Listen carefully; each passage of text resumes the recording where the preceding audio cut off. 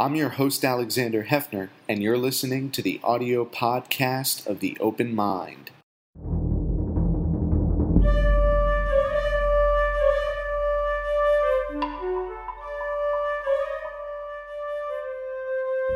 I'm Alexander Hefner, your host on The Open Mind. My guest today is Maura O'Connor, a journalist who writes about the politics and ethics of science, technology, and conservation, a former Knight Science MIT journalism fellow. O'Connor's work has appeared online in Slate, in Foreign Policy, in The New Yorker, Harpers, Undark, with investigations covering the disappearances in Sri Lanka's civil war, global agriculture trade in Haiti, and American development enterprises in Afghanistan. Now, her new book is Wayfinding, the science and mystery of how humans navigate the world. It's an exploration of navigation traditions, neuroscience, and the diversity of human relationships to space, time, and memory, and the distinction between our species and other species and how they collectively and respectively navigate our Earth and world. Maura, a pleasure to have you here. Thanks for being here. Great to be here. Thank you. What's made you stumble on this topic of navigation and how we uniquely navigate the world?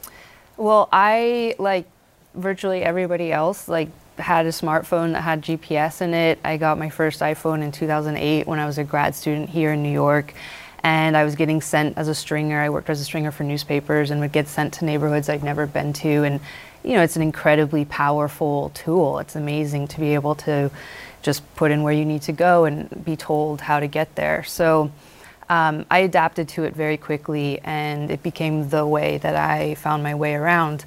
But skip forward about 7 or 8 years, and I was in a very rural part of New Mexico, and I decided with my partner to go visit a hot spring, and we put in, to our GPS a location. It came up. They said, okay, this is where we go. So we're driving down dirt roads and getting further and further away from any houses and finally realized that we were approaching what looked like a giant ravine, and it turned out that we stopped the car, we got out, we had come to the banks of the Rio Grande River, and the GPS was telling us that it was like this hot spring was at the bottom of a 100-foot cliff. So, that was the first time that I think I stepped back and I was like, this is really interesting that we have so much faith in this device to tell us where to go, even when logic and reality and, sort of would say that this doesn't really make sense. And I think,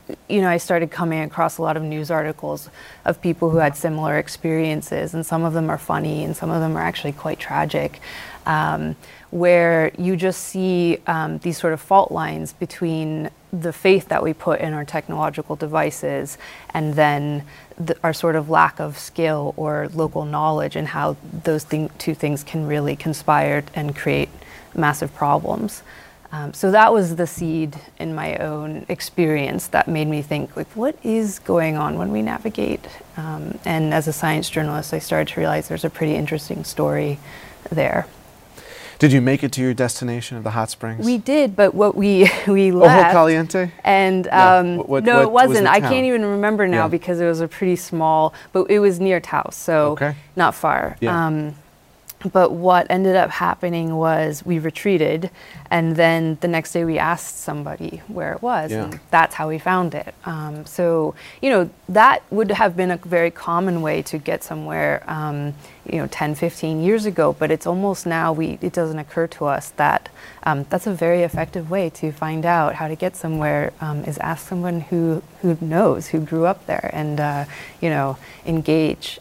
How has that affected our humanity to be in this hyper-connected mobility space? I think it's almost an unanswered question right now, because I think mine would be the first generation that has had the experience of both. We didn't grow up with smartphones, but now we're completely dependent on them. And so it will be interesting to see how children today, what strategies they're using to find their way, and whether GPS will be the way that they know how to get from A to B.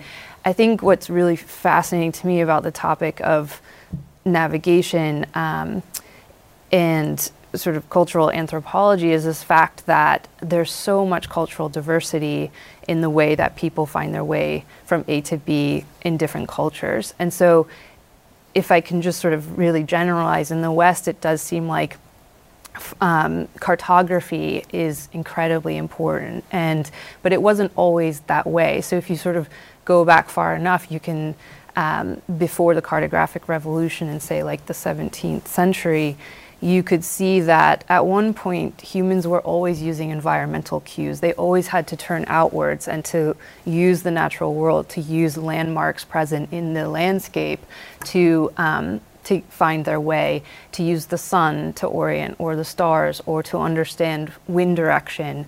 And different landscapes, and especially challenging landscapes, created different systems and strategies for navigating, and different cultural traditions in which skills and knowledge about how to use the environment could be passed down from one generation to another. In places where survival depends on those skills, say in societies that depend on hunting, and in challenging landscapes that are very dynamic or changing, or harsh conditions, these navigation skills would require great mastery and perhaps decades in order to be highly sufficient and self-dependent and able to carry them out day in and day out. And you don't learn those skills by just logging on to your Google Maps app and seeing that there's an ocean in front of you, right, or looking at the compass. It is enormously helpful in orienting yourself in the world. Psychologically, it is empowering just by its very existence, in the way that you needed certain skills to be empowered in earlier decades or centuries. Yes, I think there is that sense that there is a lot of conversation happening today around our reliance on devices and technologies in our lives, and the question of what happens to the skills that were once required of us when we, like to say, have outsourced our navigation skills to a device. That question is really interesting to me, and from a neuroscience perspective, but also from that sense of our engagement with the world outside of our heads and our sense of autonomy and self-reliance and freedom. And I think, talk about the neuroscience, the impact on our psyches and our neuroscience of modern navigation relative to older schools. Sure. I mean, I think GPS is one of the first devices that has afforded us this ability to almost not have to engage with the environment directly at all. If you think about instruments like a sextant, it still requires you to understand something about the movement of celestial phenomena in the sky over time. And how does that affect the chemical properties of what's going on here in our brains? So I think there is a very interesting story about neuroscience in our brain and the way that a device can affect our perception of the landscape and the environment. But those studies are very nascent. So what we do know so far is that there's an interesting phenomenon. If you are using your turn-by-turn directions on your sat-nav device, so the function that says turn right and turn left, not just the map function, it does seem that the part of our brain that is sort of the locus of navigation, called the hippocampus, sort of loses interest in new information from the environment. So it's almost just switched off.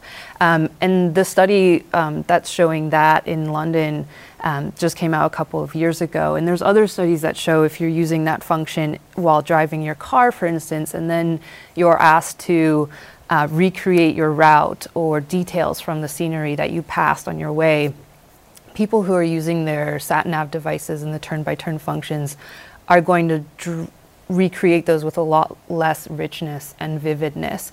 And so you do see that our perception is altered when we're using these devices. I cannot speak to, and I don't think we know yet, very long-term consequences of total reliance on our devices. But we can definitely say that it changes perhaps and influences the way we see the world. Were those studies ongoing prior to the creation of Waze and Google Maps? That is, studying how cartography or the earlier map makers and the influence of map making on generations, you know, two centuries of American and global citizens, how that affected our psychology and our neuroscience. Were there any studies kind of predating the tech revolution that gave insight into the same question? I think it's a totally fascinating question, and I wish there were more. I think in my own research, what I found was a kind of emergence of interest from psychology in, say, around the 1930s and such, in how humans and human perception. And then you see also some really interesting studies in psychology as well that are using rats and this classic kind of model of using a rat through a maze to understand all kinds of different questions.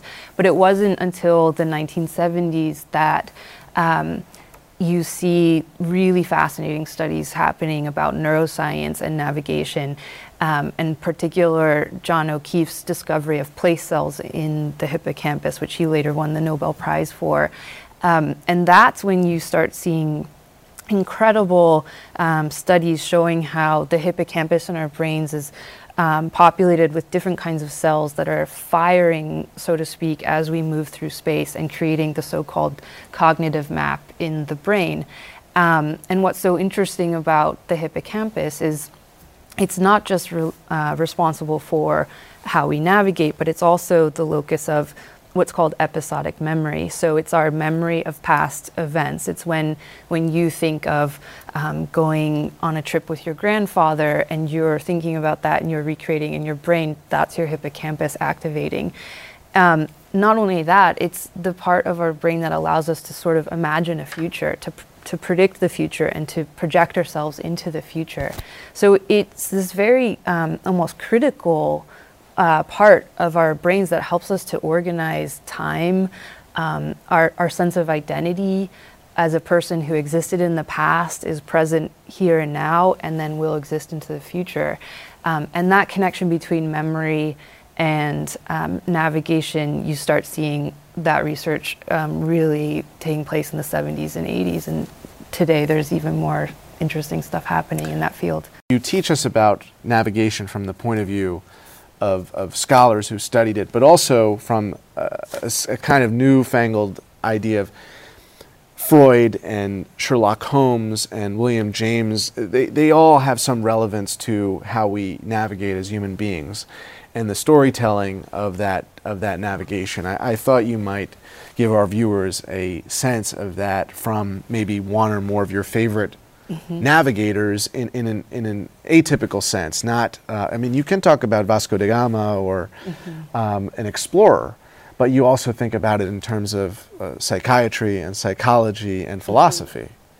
Yeah, I think what's so interesting is that humans are, it seems like the species that has used memory to the greatest extent in the task of navigation. And that's what really, I think, makes us different from how other species navigate. It's not that no other species uses memory, but memory is so intertwined to how we find our way.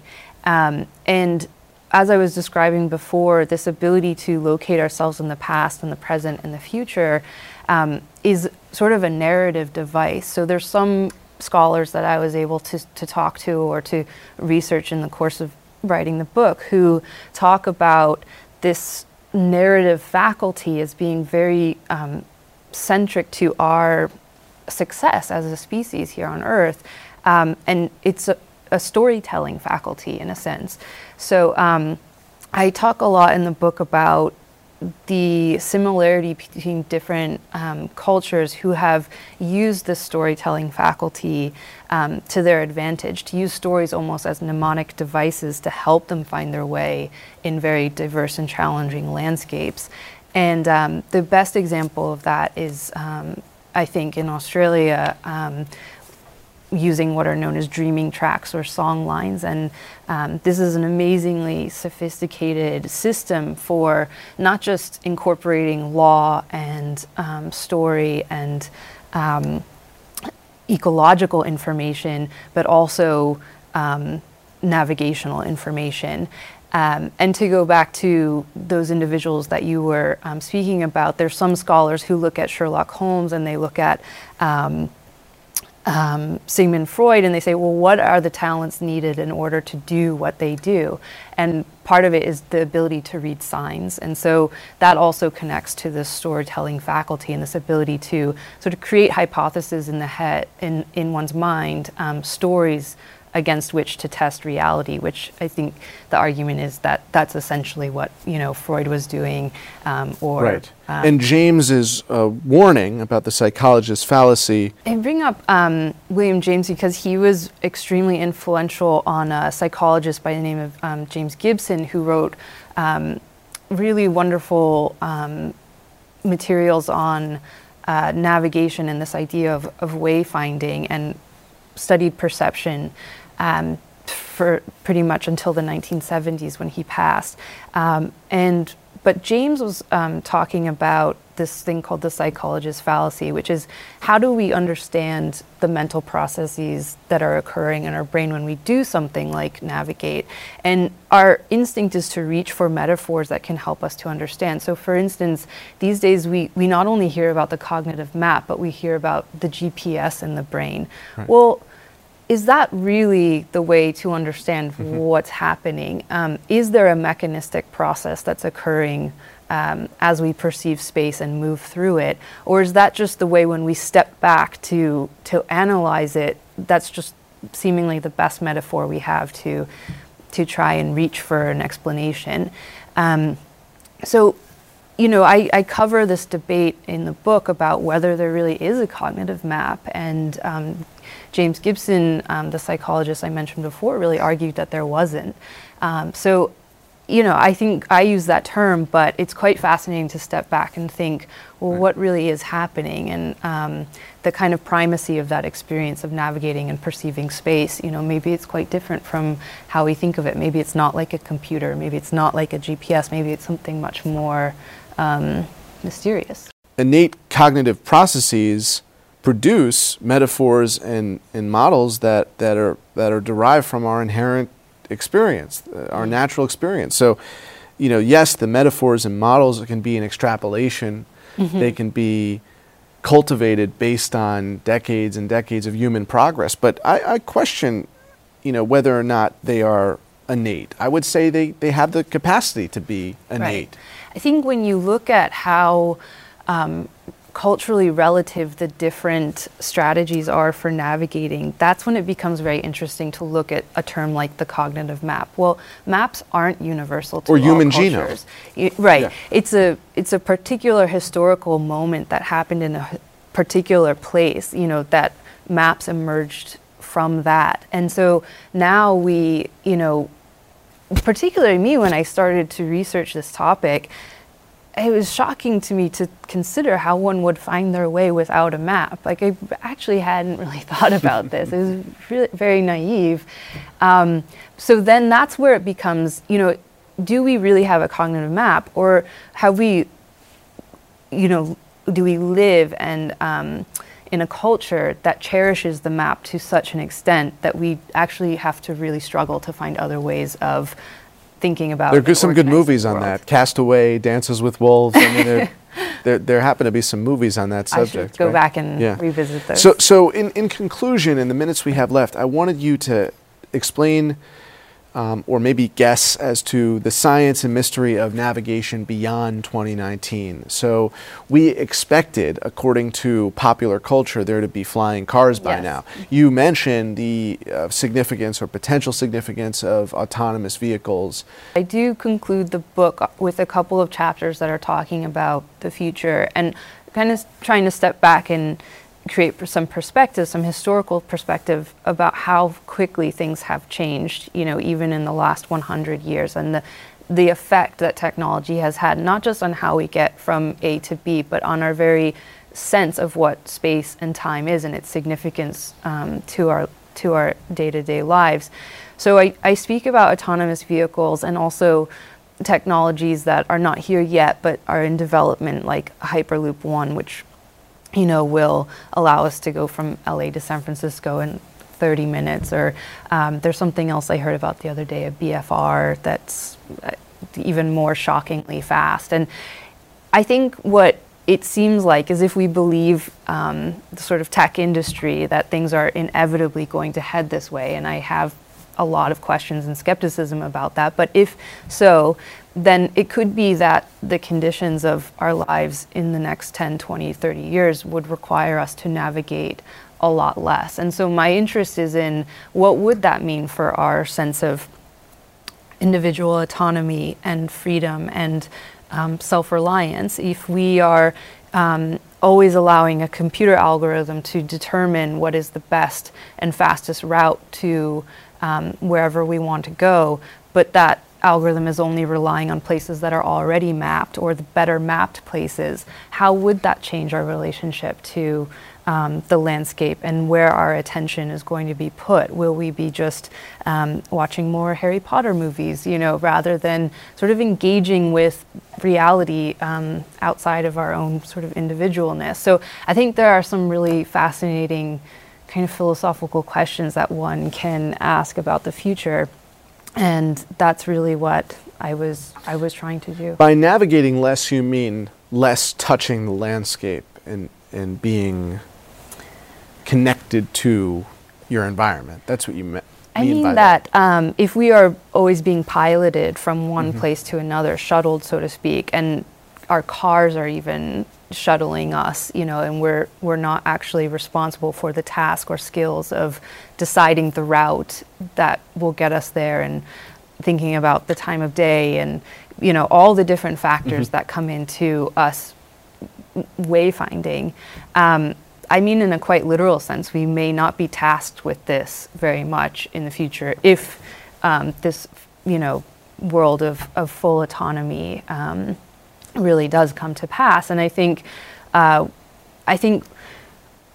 not saying that everybody should put their GPS aside and not worry about time and not worry about efficiency, but I do think that there is a sense that the conditions of our lives are becoming more and more commodified, that there's an emphasis on saving time and maximum efficiency, to the point that travel has really changed, that experience of travel and what it means to go under your own power and what you encounter along the way. And I have a quote in the book from a woman who founded the Society of Women Geographers in 1925. And 50 years later, she's speaking to the members and she says, I do wonder whether your journeys that are taken under plane and, at such rapid speed could be as fascinating as when we had to use, horseback and camel and foot to get to these places. So I guess what I'm pointing to is the possibility that the journey is significant and the conditions of that journey matter, and it's not just about how fast we can get somewhere. I suppose the consequence of what you're describing today in America is so-called flyover country, Sure. in effect, right? As climate change affects the way coastal communities are existing or not existing, the possibility of once again recollecting our American experience across the 50 states, across the landscape, that there is some allure and promise in that. I don't know if we will become journeymen and women, and wayfinding is the future, but you do talk about it quite nostalgically. I don't think romanticism or nostalgia is particularly useful, so be. That's my inclination, but I'm not asking anybody. I'm not faulting you for it. I'm admiring it. Yeah, I think one thing that was revelatory for me is that I just think about how I'm getting from one place to another now in a way that I totally did not beforehand. And so there's a way in which we can bring attention to this daily activity in a very simple way that actually we may not, it may not lead to us always deciding, you know what, I'm going to take 10 hours to, get to where I need to go. And if I get lost, who cares? I mean, but I think that there's a way that whether we're living in the city or whether we're going backpacking out in rural areas, no matter where we are, we can engage our attention and experience to what's happening around us, and bring attention to that process and to think about it in our day-to-day lives. And so that's a very elementary first step. There is a wealth of how-to literature out there about how if people really want to pursue, looking at the night sky, understanding the movement of stars through the night sky, understanding, and I think a lot of this book is about that sense of not just regaining an ability to find our way for ourselves, but empiricism, the idea that we can know things through our own direct observation. We don't have to always pull out our phones and Google it in order to obtain knowledge in this world. And that discovery, we can no longer purchase Louisiana, right? And so the emphasis on outer space and Mars, I think, underscores the efficiency and capitalistic system in which we live today. And so renewing a commitment to what you're trying to experience, not the, and also the moral and psychological end game of that. So Maura, we're out of time, but I appreciate you and writing this book, Wayfinding. Maura O'Connor, thank you for being here. Thank you so much. It was wonderful. And thanks to you in the audience. I hope you join us again next time for a thoughtful excursion into the world of ideas. Until then, keep an open mind. Please visit the Open Mind website at 13.org/openmind to view this program online or to access over 1,500 other interviews. And do check us out on Twitter and Facebook at Open Mind TV for updates on future programming.